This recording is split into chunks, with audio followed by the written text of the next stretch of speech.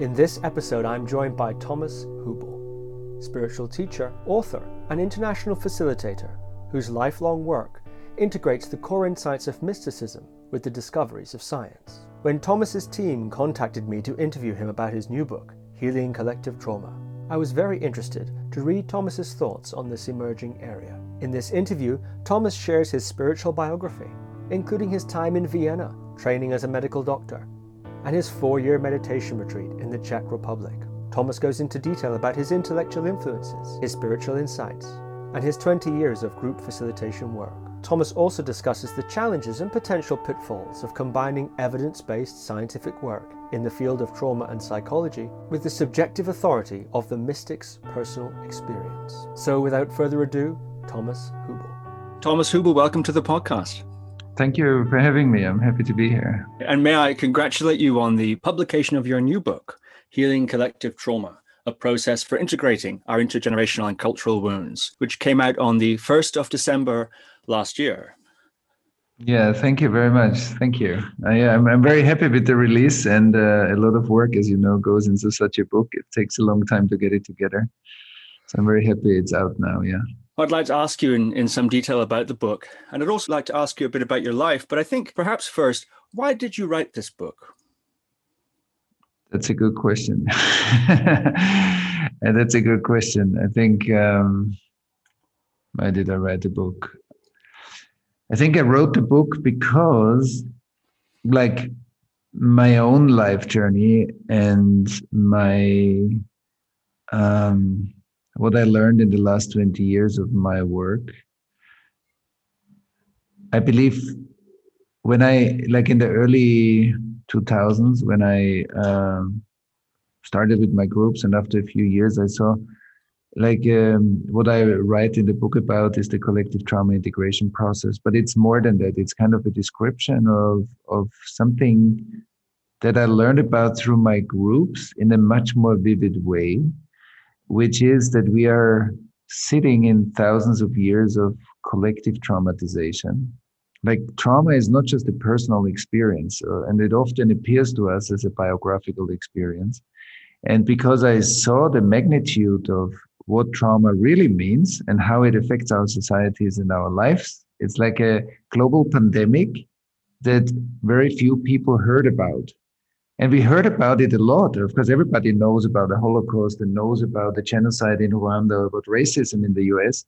But the effect that it creates for us, how it literally affects us, was so obvious to me at a certain point doing these groups. And I thought this needs to be much more known. We need to talk about this more and get many more people involved in a kind of a conversation about it. I think that was the main reason for the book. Mm-hmm. Yeah, it's very interesting. One of the key points you make in the book, which is very fascinating, I'd like to ask you about a little bit later, is this idea of what we know about individual trauma can be thought of on a societal level. If a person is a constellation of parts, then a society is a constellation of people in a way. Mm-hmm. And so you make some interesting links there.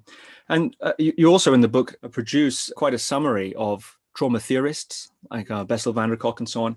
And also I think another aspect of the book is your own spiritual interpretation or theories that dovetail, and that combination, very, very fascinating. So, all right, first a little bit about your life. When you were 19 studying medicine at the University of Vienna, you felt a strong calling to have what you called silent time and began spending some time each day in meditation. You write, at 19 years old, I'd begun my own regular meditation practice.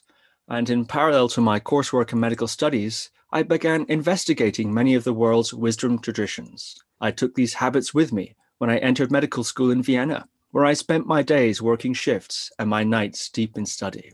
And this culminated at the age of 26 in you leaving medical school and spending 4 years in the Czech Republic with your then wife, where you spent most of your time meditating and in fact encountered some quite profound spiritual shifts. About that time, you said, then I was 26. I'd already come across a lot of things. I read Ken's books. That's Ken Wilber. I practiced a lot of yoga and meditation, did all kinds of workshops. I needed something more intense, which is referring to your 4-year retreat. And you've cited among some of your main inspirations at that time as being Ken Wilber, who you just mentioned in that quote, Ramana Maharshi, Sri Aurobindo, I'm wondering if you could go into some detail about the books you're reading at that time and the workshops that you were attending. Mhm. Yeah, as you said already, I think one of the powerful inspirations for me. I think when I was 19, I started to read Ken's books, Ken Wilber's books, and it was from the beginning. I thought, wow, that's amazing. And I also came across during my medical studies.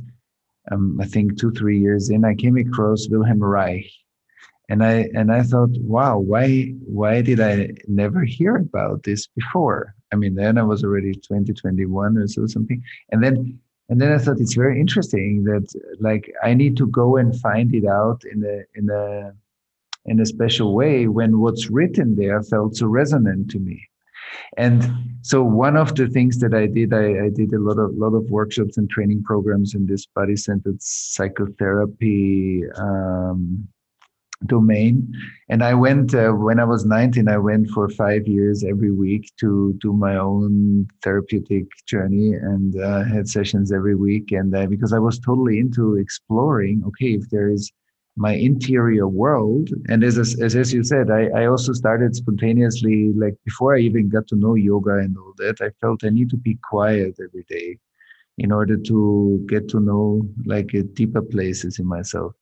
And that eventually culminated into a daily meditation practice. And then I did all kinds of other workshops that felt resonant to me, where I could explore myself in relation to others, and find out more about my inner journey.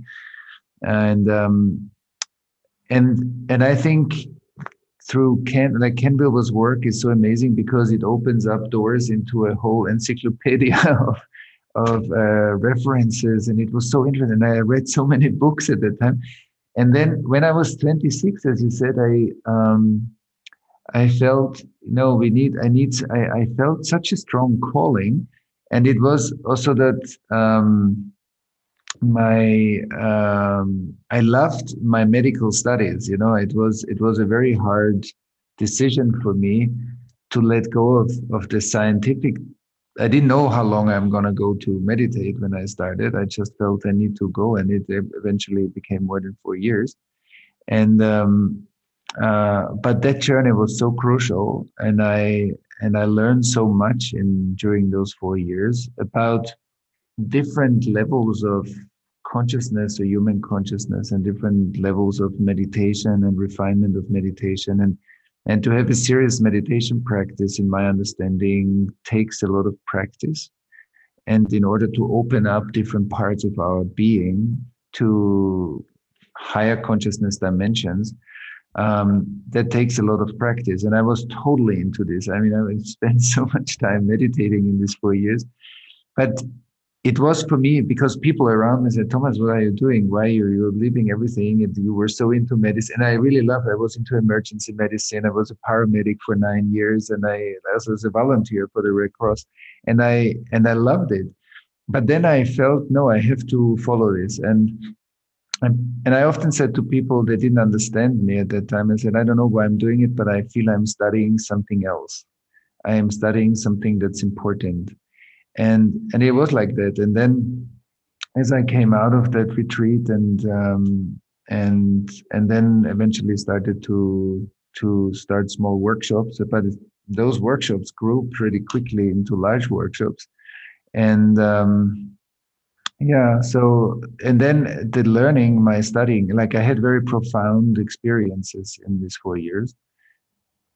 But my study, like all my group work and all the, one-on-one sessions and group sessions and large-scale collective trauma integration processes, it's kind of an ongoing studying and ongoing learning. And that's the beauty, because it's so exciting, because I all the time learn more about life and humanity and all of us and myself. So that's a little bit the journey in a nutshell. Mm. That's very interesting. I have several. This might ring a bell for you. Some of these. Yeah, of course. Yeah, I mean, that's just, I've got a whole bunch here. But I'm curious what it was about William Reich, and that's a very interesting man with a very interesting life story. which I don't think we have time to go into the details here, unfortunately. But what is it about William Reich's material that so captivated you? And outside of the therapies that you were doing, such, the weekly therapy journeys and so on you were on, what were some of the other workshops that you were engaging in, exploring different parts of yourself? Mm-hmm.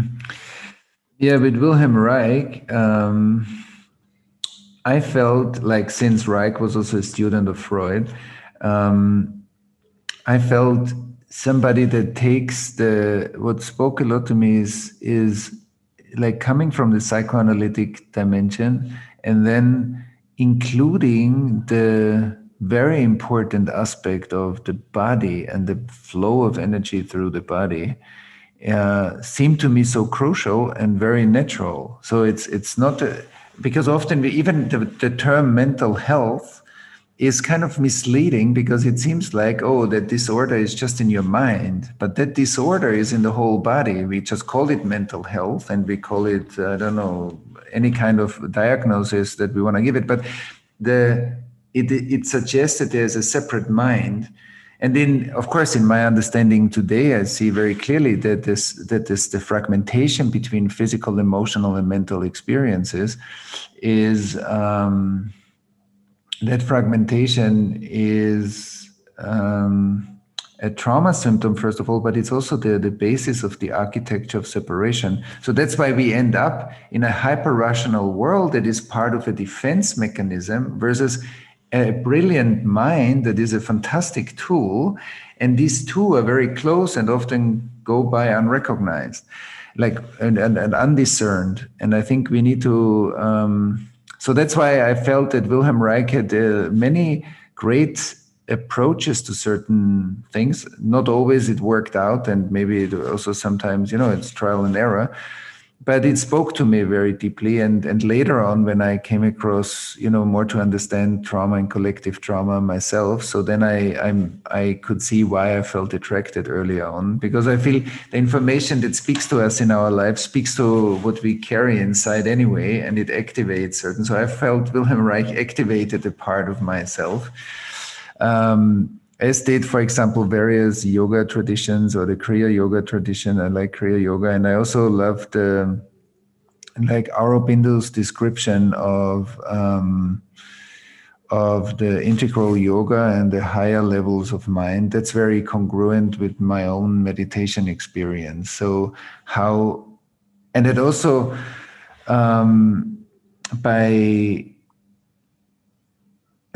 through my own meditation practice and through the work with thousands of people so far, I saw, wow, the way we think about time is not anymore timely, which means that we see the future as a point in time ahead of us versus the future, an emergent aspect of higher consciousness in the present moment. That's a huge difference. And that we see we often call history the past, versus integrated history are the structures of consciousness that are present, where we are present with each other today. So our integrated ancestry is speaking right now. And the unintegrated history is the past. And so, but our world is mainly built on the idea that tomorrow is the future. And I often say, no, tomorrow we can just recreate what we recreated already many times in the past. So that's not the future. That's a repetition of the past. It's a repetition compulsion of trauma. And that, I think, misunderstanding of time can have severe consequences, because it boxes our thinking into a framework that I believe is not true. And so that's just one element where, the meditation practice and the trauma integration practice, I think, can liberate the part of how we look at the world, through which kind of framework we look at the world, that might limit what we see, how we see the world and how we can meet challenges in the world. Yeah, so that's Wilhelm Reich and yeah, and I did many workshops that are related to that kind of work, and I also did. I was always interested in how the refined perception of our nervous system, and how we can plug in, like how we can train the subtle capacities, how we are perceptive in the subtle dimension. And so how to open those facilities of intuition and instant knowing in ourselves. So that's also a big part. But for me, that also opened up in a way through the meditation practice. I felt that's a capacity that started to grow just through the regular practice and the intense practice. Many of those things just opened up gradually. You've talked and written about how work done on oneself or in a group, collective work, can have an effect on history in the future and so on. To quote you, God inserted into creation after some time grace. What is grace? Grace means that the future has the power to rewrite the past. Through our consciousness work, we have the power to literally rewrite history. So when you say the work we might do can literally rewrite history, well, how are you defining history in that sense? Yeah. So as I said before, because sometimes the notion of time that we hold at the moment, I think, is inaccurate. We need a certain framework of time, which is also rhythm, which is day and night, and the flow of functionality of our daily life. When I buy a plane ticket, or there were times when we bought plane tickets, now we don't, but how we organize our day. But on a deeper level, I saw through the ancestral trauma work, I saw, wow, there is a beautiful saying in the Jewish mysticism where it says, and in the time of the great revelation, there's a siren. In the time of the great revelation, the fathers will turn to their sons, and the sons will turn to their fathers, or the mothers to the daughters. It's like the one generation turns to it, but what it means is that we see, and seeing is presence. Presence and seeing is the same, and presence and seeing and clarity is also the same. So when we see each other, then the former generation and this generation are in a state of presence together, which means they are now. So the integrated ancestry is an energy flow and structures of consciousness that is active right now and gives me a sense of presence with you. My unintegrated history or ancestry or experiences in the collective are chunks of information that is past, and with that it's split off, and it's what in the Eastern traditions we call karma, like postponed experience. And when we talk about history, integrated history is presence, but unintegrated history is the past. So the trauma that my parents, my grandparents went through, my grandparents in the Second World War, that if it's not integrated, it will have an effect in my body, in my emotions, in my thinking, in my way to relate to the world, and how I am able to perceive the world. So I often say when we do trauma integration work, we heal our own biographical trauma history. And so we integrate the energy that couldn't be integrated. So integration is always to become unified and rise up to a higher synergy, to a higher state of integration. So that always means post-traumatic learning. Every trauma that's being integrated creates a learning for the individual or the culture. And when we feel into a trauma, let's say at age 5, something happened to a person, the trauma is not the symptoms that come up for the grown-up person. It's a storage of information in the nervous system at a specific location. And we can access that location in order to heal and integrate the trauma. But the same is true that today, my grandparents' traumatization is part of my nervous system, because we often think the nervous system is too individual, I believe. It's like you as a person, but your nervous system is hundreds of thousands of years old. We didn't invent the nervous system. We have been born into one that has been given to us by the genetic memory of like such a long period of life. And so I'm sitting in a nervous system. My personality is wired in that nervous system, but also my collective history is wired in that nervous system. And that's why when we do trauma work, there is always a ripple effect back in what we call back in time. So it integrates that split of energy of the past, and it also opens up possibilities for me in the future. So it makes me more engaged, more creative, more present, and also more innovative in the way I live my life today. And that's why I say integrating the past is integrating something that was split off in order to make now more full, like more rich. And I think that's a basic principle of trauma work, but it literally also, we are affecting the past, because the question is, what did our ancestors turn to in their darkest moments? And the same is also true for us. Is the higher integrated future of us affecting us now while we are having this conversation? So how the future and the past influence this conversation is very interesting, because often we think the future is something that's separate from now. And I don't think it's separate, it's interdependent. So you said that initially, you said elsewhere that initially you wanted to go to India, to a Tibetan monastery. That was your initial idea. What was the inspiration behind this idea to go to a Tibetan monastery in particular? Of course, eventually you went to the Czech Republic, but why a Tibetan monastery? You haven't mentioned to Buddhism yet, or you use words like Bodhisattva vow and so on in the book. So, of course, you're well informed about it, but you haven't mentioned it yet as a key influence. So why a Tibetan monastery? Mm-hmm. Yeah, Tibetan monastery, because I do, let's say at that time,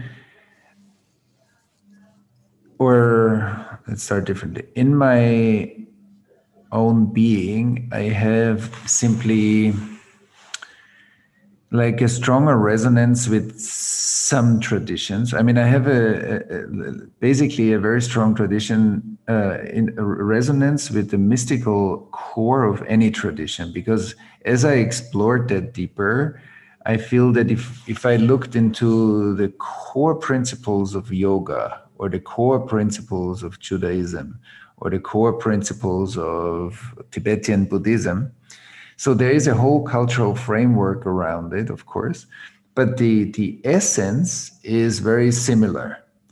And I loved to explore that kind of mystical flame, as I call it, in the tradition.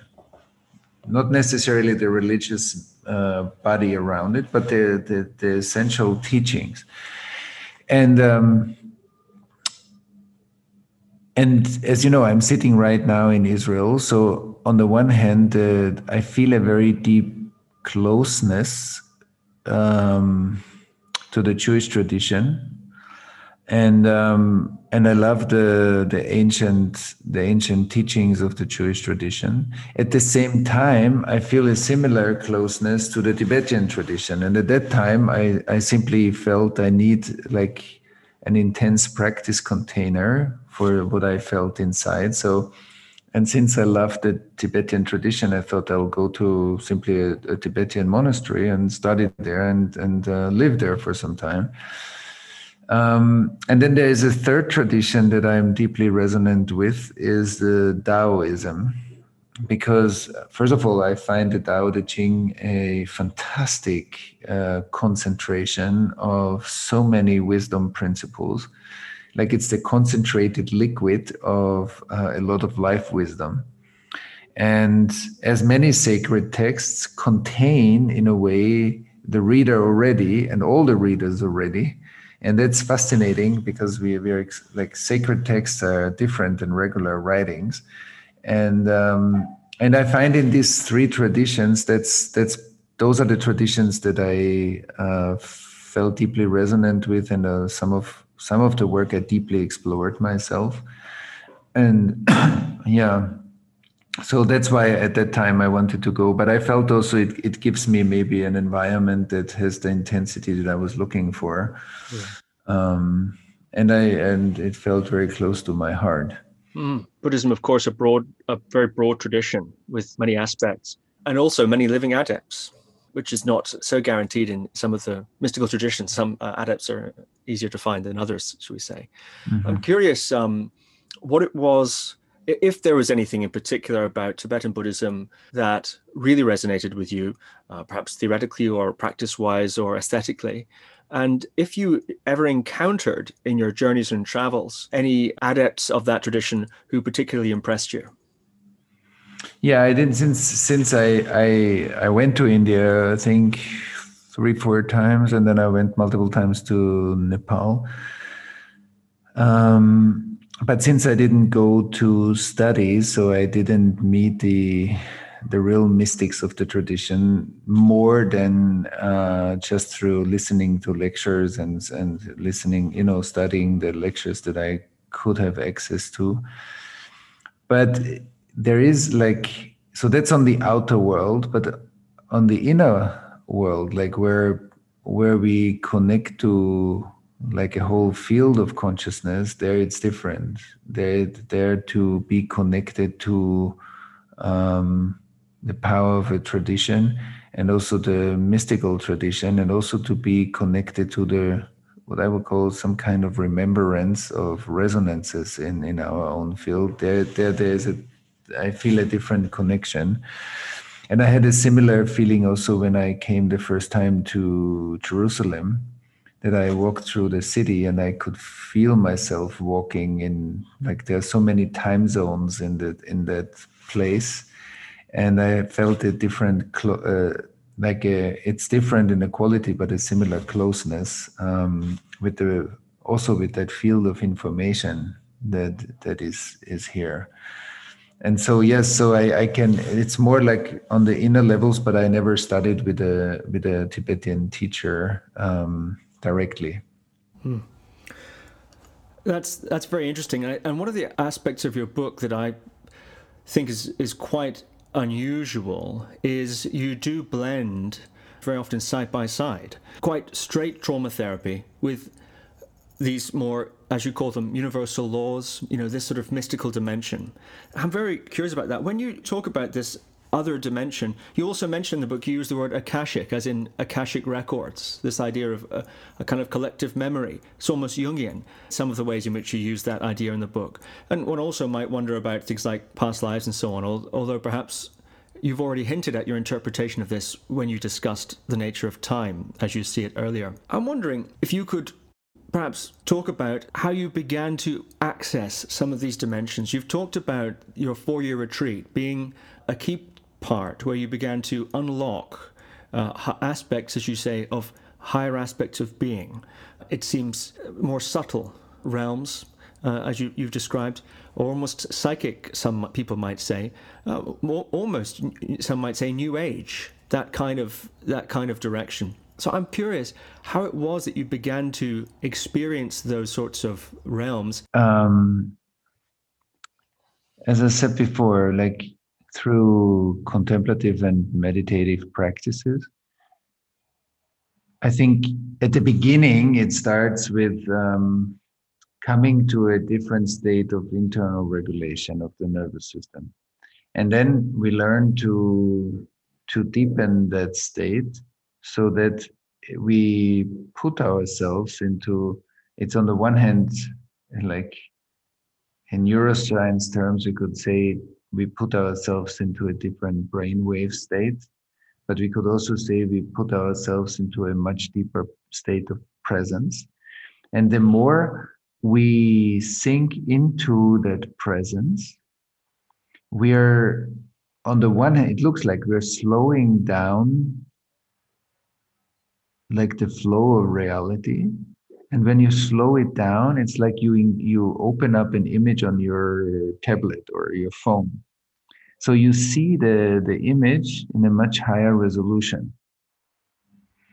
And I believe presence is like inherently connected to a much higher resolution of life. So when the movie is just in a regular speed, you see a film, but when you stop frame by frame, when you stop the movie, you see many more details because it seems like you have more time. And in the mystical traditions, we call like the Buddhist notion of emptiness is not a kind of emptiness that we say, if I put everything that's in this room outside, the room is empty. Spiritual emptiness is that everything is in here, and that's why it looks like empty. If everything is here, nothing can be seen. That's like emptiness in the mystical sense. And when something arises, like the will of life of one lifetime, we make a lot of not me in order to be defined as a me. So if I can see something, a lot of things will not be seen. And the whole spiritual journey is about opening up these channels and identification with a separate sense of self, which I think trauma work adds a lot. And collective trauma work is actually at the architecture, at the base of separation. So through trauma work, we loosen up thousands of years of felt separation in order to touch on some of the mystical states that some of the high mystics talked about, states of unification. That's not just a high-end state, that's also a state where a lot of the separation has been integrated and unified. And so when through the meditation time I had, like by looking at life through this kind of higher resolution, the field of information that is omnipresent here, it becomes more accessible because I'm in a state that has access to that field. In a faster state, it seems like those fields are hidden. That's why some people say, yeah, the mystical teachings are hidden. Yeah, they're only hidden because we are not in the internal state that can reveal them. They're not hidden by somebody vicious or by the great villain of the universe. They are hidden because we are unable to speak the language of that dimension of life. And that's why, as you said, I find it very fascinating that I believe the voice of contemporary science and the voice of the mystical science, that's also what I did in the book. I allowed these two voices to have a dialogue because I think within that dialogue, there are lots of revelations. And so that we learn that thousands of years of unrestored human pain create a life of separation that we took as normal. We said, okay, that's how life is. And I would say, no, that's not how life is. That's how life is when it's hurt. And when life is partly hurt, then it creates a lot of symptoms. So the invisible trauma field is also part of that information field that you spoke about. And the more that's what I also wrote in the chapter about the facilitators.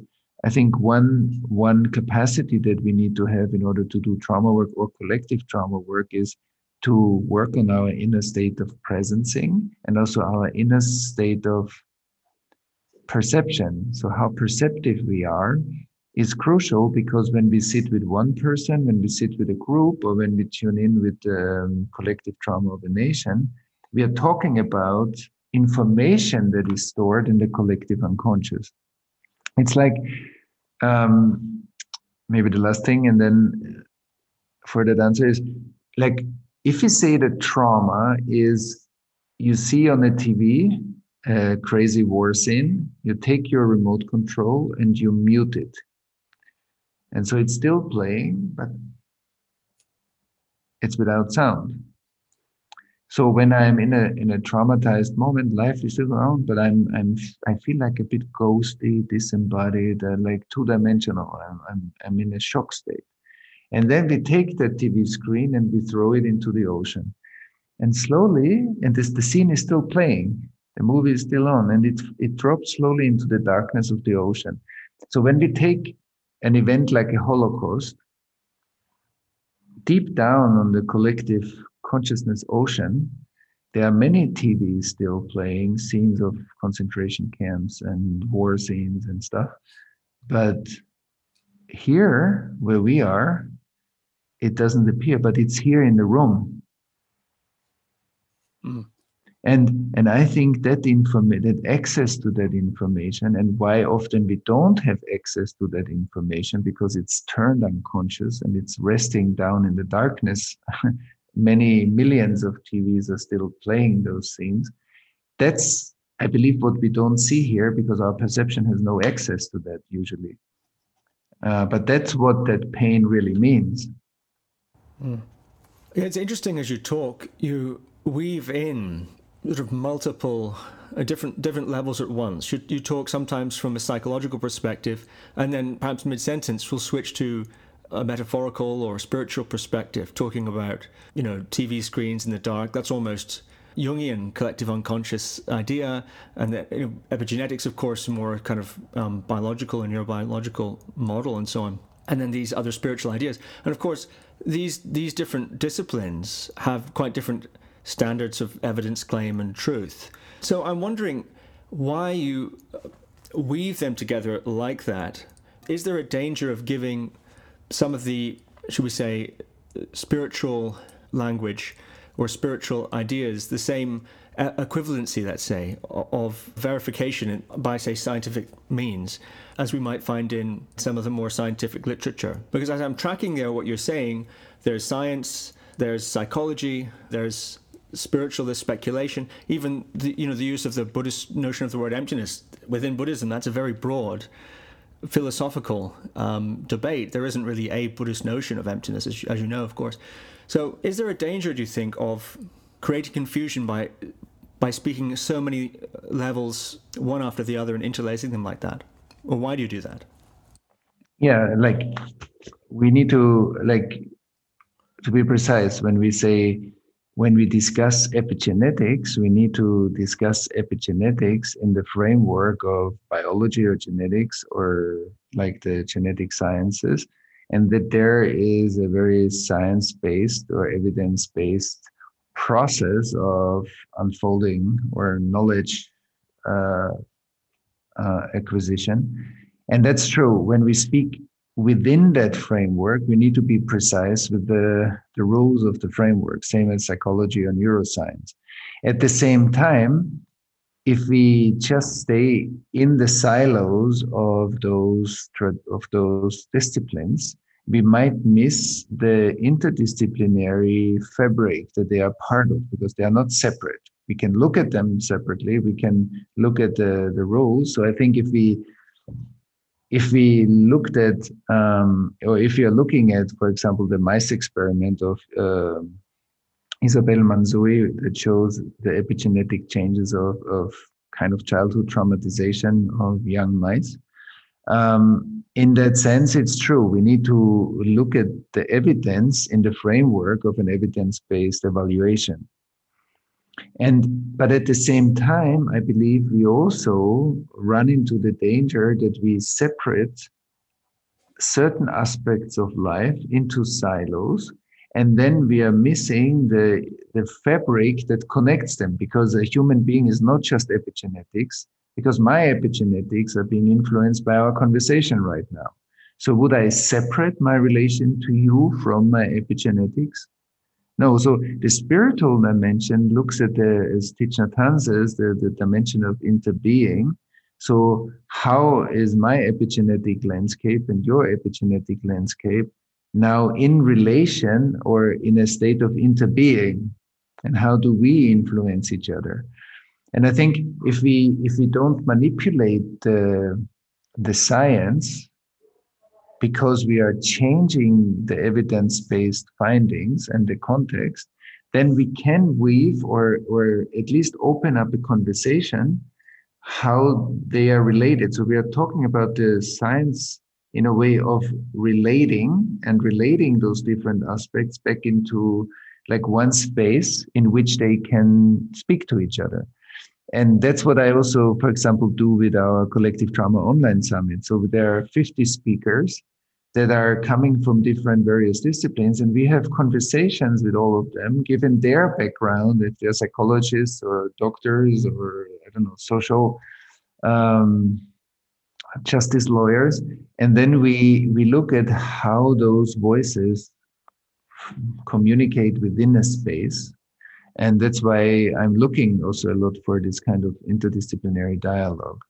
But I think spirituality needs to be part of it. It cannot be excluded because it's such an essential part of our being. And maybe it also has a kind of the function of a fabric that hosts various parts of ourselves and our science traditions. I see. So, in a certain sense, the spiritual view, are you saying you see it as a sort of meta view or a kind of overarching view that might provide a way of unifying various different disciplines, such as science, for example? Because there are others who might consider, let's say, science to be the overarching view that could perhaps explain the divergent opinions within the different spiritual traditions. For example, it could be flipped that way also. I think both is true. I think they are not separable. Like that's what I meant before. Like they are interdependent wholes.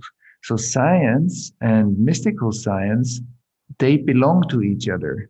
So spirituality will be represented in neuroscience, for example, or in psychology or somewhere, and the other way around. But the interesting aspect is, what's the dialogue? What's the movement between them? So that there's not one superior version, but there's the expression of interdependence. Yes. And I think relation or communication is, in a way, the expression of that interdependence. Right. That's true. I see it the same way. Yeah. Mm. And interesting. Let me continue to ask you a bit about this. You know, I mentioned in your book that, of course, you present your 4-part process for working with collective trauma that you've developed over these 20 years of running workshops with very interesting, as you mentioned before, and as you describe in the book in quite a lot of detail. One of the real crucibles for that, one of the real learning for that was the working with, in Germany, group memories of the Holocaust coming up and spreading through a group of people who weren't even often alive at the time of those events. Those sorts of things that you were having in your encounter group meetings, eventually over time you developed this 4-part CTIP process. And you also talk about trauma, and you mentioned a bit of shadow work and some spiral dynamics also in there. And as I mentioned before, you also make quite a lot of spiritual claims about the nature of reality and so on. So, for example, you write, "We are each a pulsing fiber optic cable alive in a matrix of light. The source of this light, whatever we call it, source energy, life's seed, the divine, touches us from the authentic future. It's an evolutionary intelligence that seeks to download itself into and through us. From this conscious, ever-emergent wellspring, we're offered the full accumulated treasure of human life. It exists within us as an electricity that rushes upward vertically along every familial thread and arcs out horizontally along the fibers of our nervous systems, connecting each to the other and animating the full current of humanity in vibrating unison. The divine human matrix carries the encoded story of our race back to its very genesis. All those today have been entrusted to hold this living record and chosen by evolution to update and renew it to a new tomorrow. When a human incarnates, a stream of light enters into and travels upward along millennia of spiraling DNA and accumulated genetic histories. Pushing through thousands of years of karmic substrate, a single human soul emerges into a world weighed down by ancient, modern, and postmodern bands of tribal pain and cultural trauma. Its light surfaces finally at the conception and crown of a single bawling infant. Each child is new and innocent and perfect, but has entered an incomprehensible story, one requiring great strength of spirit." It seems in that passage you're talking about DNA, talking about evolution, but then you're also talking about divine light, source energy, incarnation, this idea of intentionality behind being gifted with certain things. Other places you've written about people being gifted with the sort of circumstances of their life, people with sensitive nervous systems, for instance, is a gift that's needed for their incarnation. This is a sense of there's a gifting happening. Almost every sentence has the psychological, the scientific, in an evolutionary biology sense, and the spiritual woven together. And at the end, the summary, as you've said, your summary is of a spiritual nature. So, one thing that did strike me as I read the book is if one pays close attention, one can see, I think, that what you've said is you're attempting to create a dialogue between these different elements, let's say evolutionary biology, the psychological, and the spiritual. Well, I suppose I could return to my previous question: is there a danger of muddling them, or of creating a false equivalency? And doesn't evolution sound a bit like depth psychology? Doesn't depth psychology remind us a little bit of spirituality, something like this? And there can be perhaps some problems there. Another related problem, I think, or that's not a problem, a related something else that struck me, and I'm wondering what the thinking was behind this. You quite rigorously cite all the trauma work. You are careful to describe the key thinkers, and you provide lots of citations for their books. But as far as I could see, you don't cite any sources for the spiritual side, the spiritual theme. You've got two citations for Lao Tse, and that's related to your appendix, when you give some exercises about connecting with the inner light. And in the book, I don't think refer to any spiritual traditions, even specifically. You've done so here in this interview. You use words like Chi and Bodhisattva, and like we said, Akasha, and you talk about the Sarira Traya and so on. Why, I'm curious, did you choose to cite the trauma so thoroughly, but give no citations or references in terms of the lineages of thought for the spiritual side? Yeah, I think that since, like as you said, I'm representing also through my own journey, like a kind of a mystical path that is also strongly represented in the way I do the work with clients or groups, or so that there are certain mystical principles that are that kind of opened up in myself naturally through my practice. And so what I describe in the book is not derived from multiple traditions or books that I read about it. It's coming out of my whatever direct experience, and I'm speaking in the book only about when you ask me about the spiritual principles, I am speaking only about the things that I experience in the process work myself. I'm not talking about things that I read somewhere, but I'm referring to, let's say, the energetic knowledge that I practice and use every day in the work on trauma or collective trauma. And that's why what you correctly referred to, there are no citations, because that is not knowledge that I read about. That's something that opened up within myself. And that's also how I relate to people. And also that's what I teach about human process work. So how we use our nervous system as a modeling capacity for another nervous system, like when we create relational resonance, and we can create in ourselves an environment that is very conducive for another person to slowly open up content, trauma content, into relation in a safe way. And that we can look at trauma. I cited the scientific because there's a lot of knowledge about science that many people brought together, but all the mystical principles that I describe in the book are based on my own experience. That's my direct experience of the work with people, the human practices that I also teach is what I do myself and what I model a lot in all our groups and programs in front of many, many people. When somebody asks a question or brings in a topic and we work on it together, how we go through the process is exactly what I describe in the book. So basically, it's not something that I it's not knowledge that I read about, and that's why I need to quote but it's something that is part of my daily experience, and that's maybe why you picked up on that there are no citations in the book. Yeah, that's right. Yeah. So the source of authority for the trauma work is the science, which I think strengthens those sections a lot. The source of authority in terms of the spiritual side is your own authority, your own insight as an individual. Right. And there are references then that are very like resonant with, as I said before, like when I look at Ken Wilber's work, there are many aspects that he describes in the various levels of consciousness that I can relate my experience to, or if I read Aurobindo's work with the higher levels of consciousness, and or the yoga practice in the internal anatomy, or Chinese medicine, when we talk about qi and vitality and life energy. Yes. So there I can make a lot of references, and I can also be as I am also in dialogue with people that are coming from those various fields. So it's not an isolated authority. That's important to say. Like, I'm looking a lot for the dialogue with many people to open that up as an invitation to be in dialogue also with people from various traditions or various scientific backgrounds.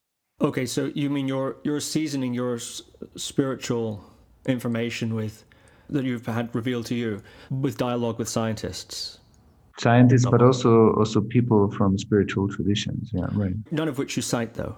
None of whom you cite. No, because that's not the source of the information that I quote, like that I write about in the book. So it's not a quoting of people's information. Okay. Something I wondered about that, you're mentioning there about the way you train facilitators and so on, or the way you teach facilitation, perhaps a better way of saying it. You're right about your facilitators. The most important thing of these things that they ought to be able to do is include the capacity to do the following. Rest in and return to witness consciousness. Be wholly present with the intense and dynamic energies of a large group, rather than becoming activated or triggered by those energies due to one's own unhealed content. Make energetic connections and integrate instincts and intuitions with cognitions. Hold a group's subtle field in one's awareness, whatever the scale, and accurately read such a field. Perceive the mass energy waveforms of a group field, as well as wisely induce and gently direct those waves in search of the group process, and with the care of all in mind. Connect to the future light, in order to download its organizing intelligence into the past, so that it may heal, clarify, and release our individual and collective potential. And you also write that with healing practice we can learn to zoom in and feel deeply into or align with any of the holographic coordinates of the energetic nervous system in both ourselves and others.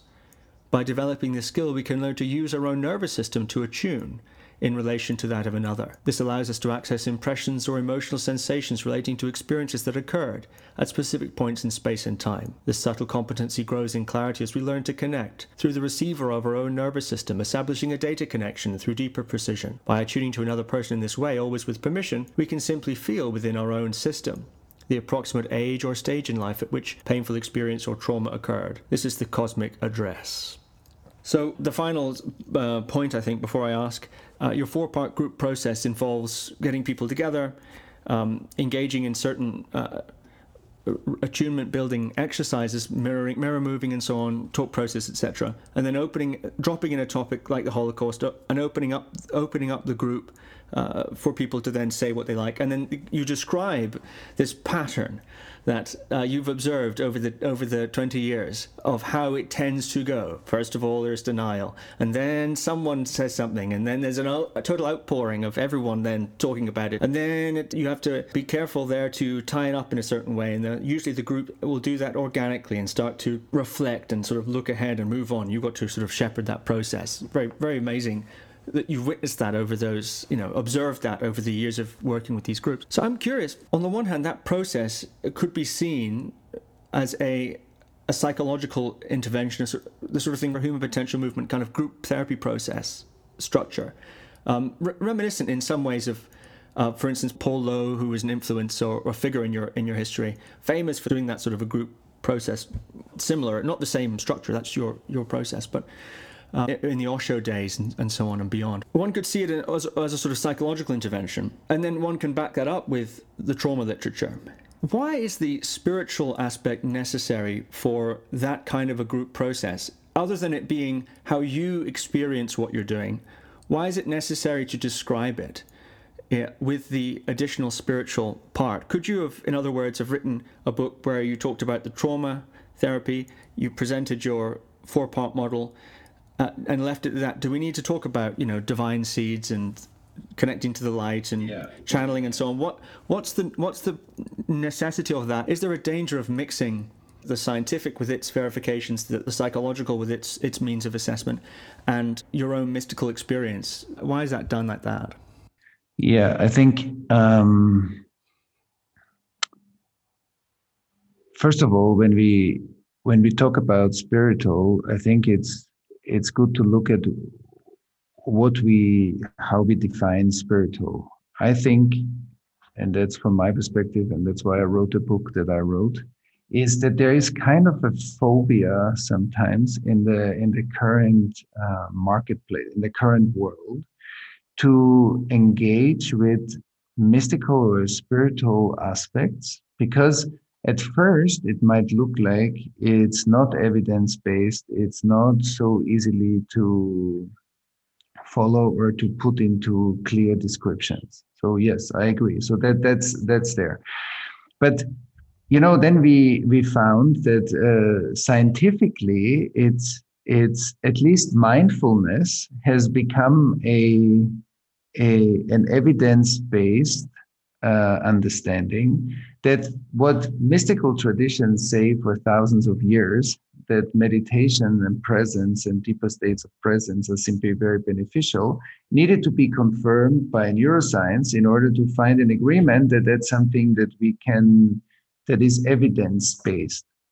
And I believe we are living in a time where we transcended in a way in our current societies and also in the scientific mindset, we transcended in a way the shadow side of religion, but we also try to create a more sterile environment when it's about because the spirituality is on the one hand different states and meditative states and mindfulness that we can measure, but it also has a dimension of higher aspects of consciousness that are not easily measurable.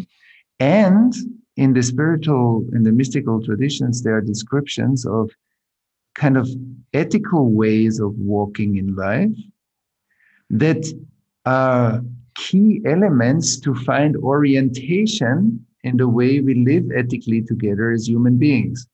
And so if there was a big spiritual collective trauma that has happened through kind of collective movements or religious movements that enforced their power through the religious mindset, which created a lot of, I think, trauma and the shadow side of that. But on the other hand, when we exclude that dimension as not evidence-based, we are missing a very deep internal referencing and kind of ethical way of walking. And so one aspect of every serious spiritual tradition is kind of an ethical code or an ethical alignment that is speaking to the way of how we live as a human being in daily life, in what's right relation, and how we respect each other's dignity, how we train compassion, and many other things. And so the reason why I could have written the book without the whole spiritual dimension, just based on the trauma science and make a collection of all of that. But first of all, that's not authentic to me. And secondly, I believe that the dimension of the mystical voice needs to be reintroduced into the discourse in a new way. And we need to heal the trauma that happened, but also listen to the thousands of years of introspection and experimental introspection that is also a long chain of That's also a tradition that is based on something. It's not just anything can happen. And so I believe to spark the dialogue, even if at the beginning it brings up a lot of questions, also a lot of evidence questions, I think is a good thing, because I'm missing that voice sometimes in our society as an important voice too, not as the voice, but as part of that holistic dialogue. And I see this also as part of my own journey, how to combine the scientific voice and the mystical voice and have them have a dialogue. And then we see what we find out. But I would love to have that dialogue. And as I said, the spiritual aspects that I described in the book are, as you said, are based on my own experience and are based on the way I teach process facilitation and how we use things like presencing, or as Otto Scharmer also talks about the theory U and the innovation capacity, how we connect to real innovation, and what's vertical literacy. So I believe all of those things are important, and that's why I wrote it that way. Yes. Yeah. I think it's a shame that it is a fascinating dialogue. As a mystic, your mystic voice, I mean, not the mystic voice, but your mystic voice would be a way of saying it. What you've come to find through your spiritual practice, very potent stuff, amazing. What you've discovered doing psychological work in group meetings, and the trauma science, that is an interesting dialogue. It's a shame, I think, that the spiritual was not framed more clearly as being your, if you want, direct spiritual insights, which would, I think, contextualize it somewhat differently from 20 years of working with people and so on. I think it's in danger maybe of undermining some of the insights that you have about collective trauma because of the authority issue of the spiritual things that are presented as fact in the book, really. Or as statements of fact, spiritual fact, but still they're as statements of fact. But that's just perhaps my reading. But one of the ways of course, evaluating the efficacy of an intervention like CTIP is in terms of its outcomes. And you write actually about that here. The collective trauma process isn't a clean, linear procedure with a direct, programmable outcome. To understand it, we can organize it into stages and waves, but it isn't a machine into which X input offers Y outcome. The CTIP is a complex system. The components that enter into it, beginning long before we show up to the process, are variable and vast. It takes group intelligence and dedication and synergy for the process to work. And the outcome of the process, whether it's conducted well or poorly, will be expressed exponentially at the system scale. It isn't just the participants who experience the effects, but the families, communities and cultures they interact with going forward. The CTIP is acupuncture for the collective body. The most humbling gift of the work is the recognition that afterwards there is a felt vibrational upgrade wherever it occurred. When CTIP healing is repeated in a particular city, region or country, many feel that the energetic composition of the society begins to shift. Blocked evolutionary energies are released, and innovation can surge. Over time, a problematic zone may become prosperous and thriving. Perhaps this sounds outlandish, yet I and many others have observed these radical shifts again and again. And you mentioned there a felt vibrational upgrade as a consequence of the group process, blocking of energies and an increase in prosperity in areas, and which you describe as radical shift. But you don't give any specific examples or anecdotal examples, for example. It seems an important point to leave unsubstantiated, the outcomes of the process.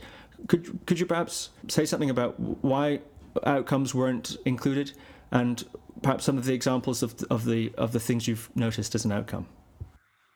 Yeah, because we are, for example, at the moment, because as you said before, like as I wrote at the beginning, that the outcome in a complex system is not easy to measure. So the impact of like multiple CTIPs, for example, on Berlin, or a place where we did it more often, is not so easy to measure. So what we are now in the phase of that we created 4 years ago, a non-profit organization. It's called the Pocket Project. And we are now working on 23 different labs, which are groups that are exploring collective trauma in different areas of the world.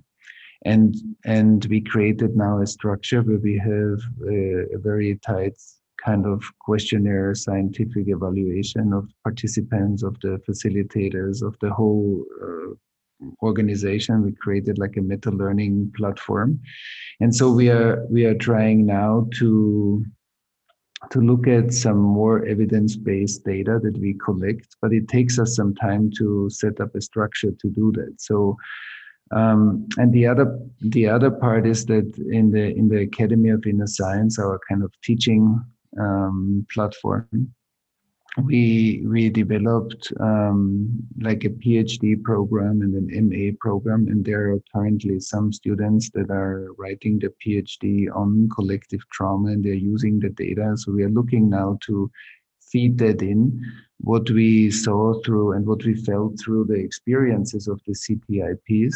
We are looking now how to create a scientific environment. And I also had once a conversation with Otto Scharmer, like how because he's also very interested in system sensing and awareness-based system transformation. And we talked about the difficulty to find like methods how to create evidence-based structures that we can show those changes that might be experienced by some people or groups of people, but they are hard to put in words. But so we don't have the references yet because there are no publications about this. There is nothing that we can reference because I think we are developing in a way also a new field at the moment. But what we see is that through the unblocking of that material, and I want to say something because you mentioned before encounter groups. I want also to say that what we are doing is not encounter work, just to be precise, because we are not triggering the trauma content in the group through an active trigger. So we are not going and creating more confrontational challenges for people to touch on deeper emotional release. And we are also not looking for a kind of emotional catharsis or a strong expression. So it's not that we are creating these groups to bring this stuff onto the surface. It's more that we are looking, okay, what's actually the collective coherence that we can build in order to create enough safety in the group that certain content is surfacing naturally. And that's I just want to be precise because I'm also very critical with some of the encounter work that pushes information into the awareness of people and where we create confrontational situations to trigger those.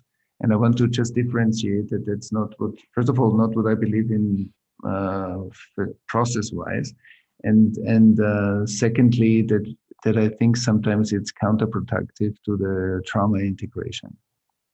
So we are looking at how the relational container can be safe enough that in the nervous system, naturally, certain content is being liberated by itself without external triggers or force.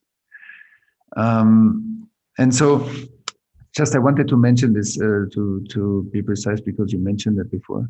And the other thing is that we can see in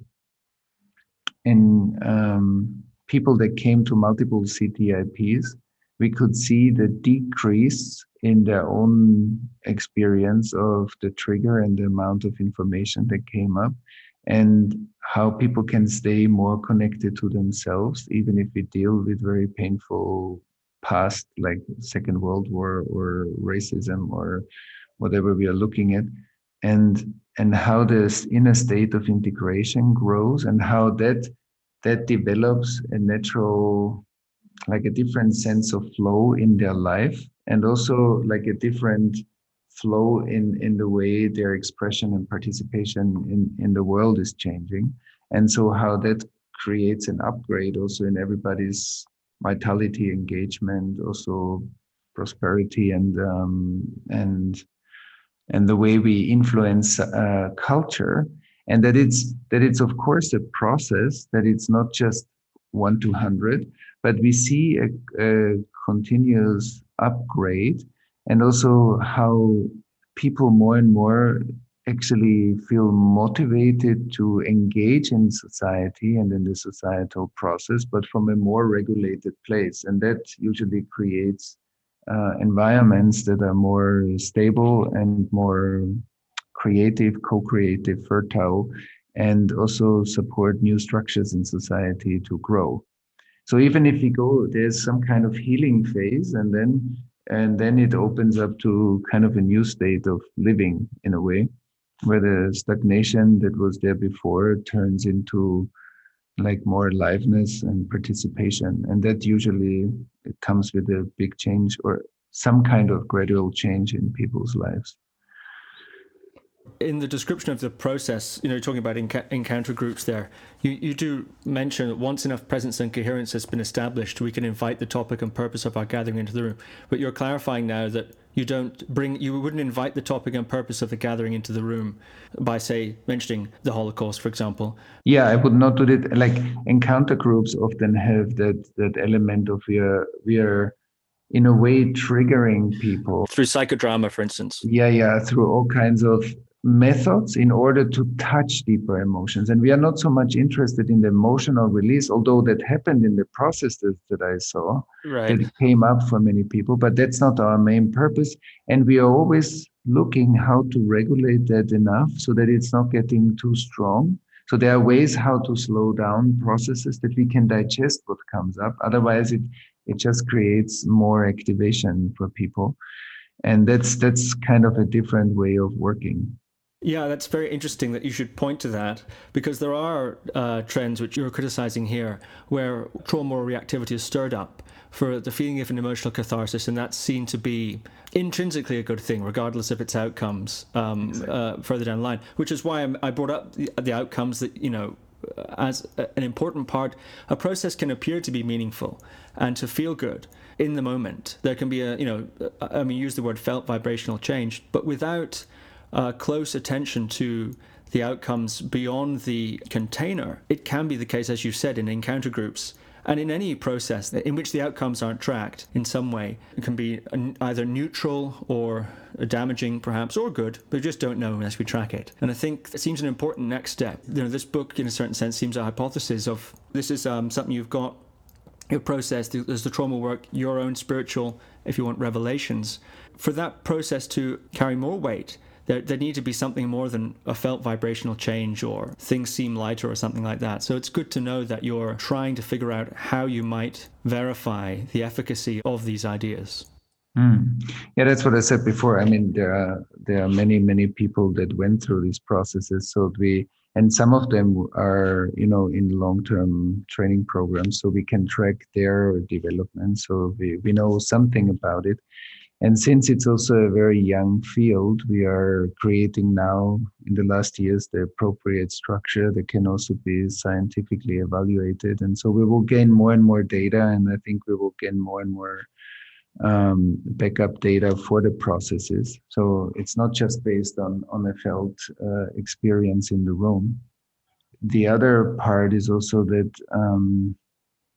I believe the book talks about the CTIP, but another part of the book is also speaking to a phenomenon of the trauma that is often seen as a personal experience is embedded in a whole web of life, and that many systems within our society are being affected by trauma without us often being aware that that's what we are affected by.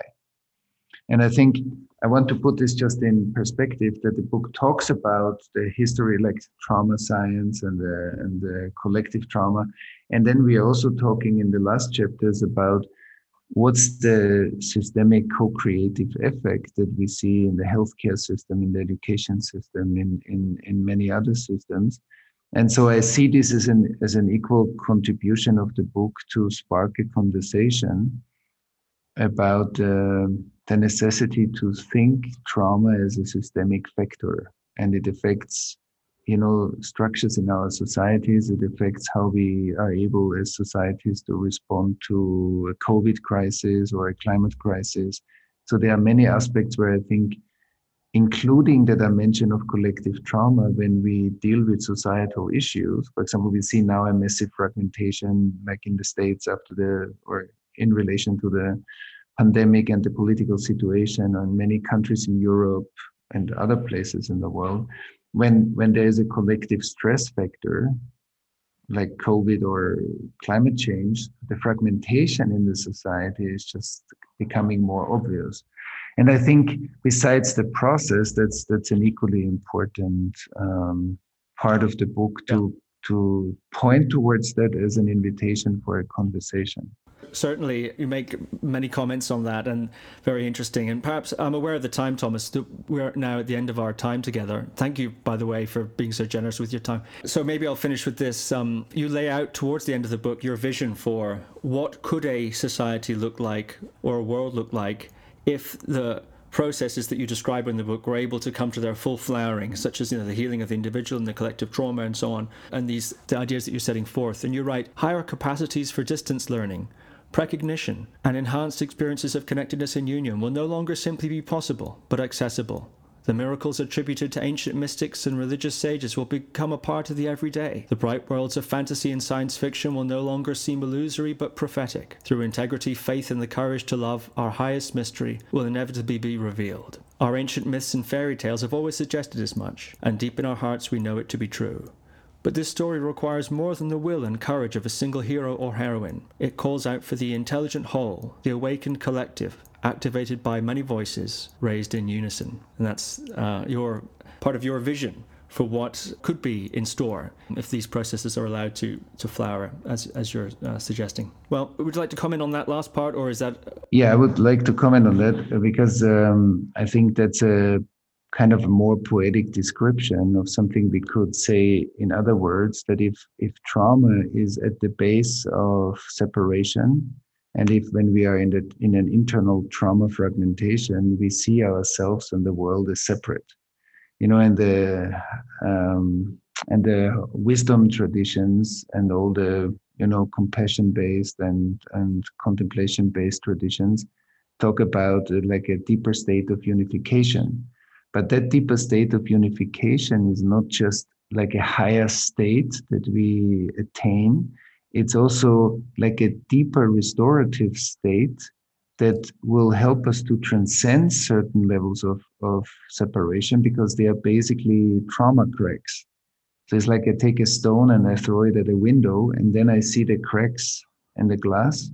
And so we are looking through that kind of glass when we are looking through unconscious trauma. So there's othering, there's fragmentation, there's racism, there are many social issues that we produce out of looking through that unconscious trauma. And not only does it affect our perception, but it affects the way we act and the way we treat each other and the way we create an environment in the world that provides for much more equality and for much more flourishing for many people, not just super privileged people. And I think that kind of poetic description is also in let's say more scientific ways that at the base of separation is not just first of all, it's not just a spiritual thing. It's a very alive stuff in our nervous system. And the second aspect is also that it's that I believe when we heal PTSD or complex PTSD and we slowly go deeper, or when we collectively start to heal some of the massive fragmentations that, for example, racism created, or like a Holocaust created, or a Rwandan genocide created. So when those fragmentations start to heal or integrate, we we always come to kind of a deep ethical question, like the question, the unconsciousness that led to those choices to do those things, it becomes evident again. And I think there is something about the ethical learning or the ethical line of intelligence, as Ken Wilber calls it, like our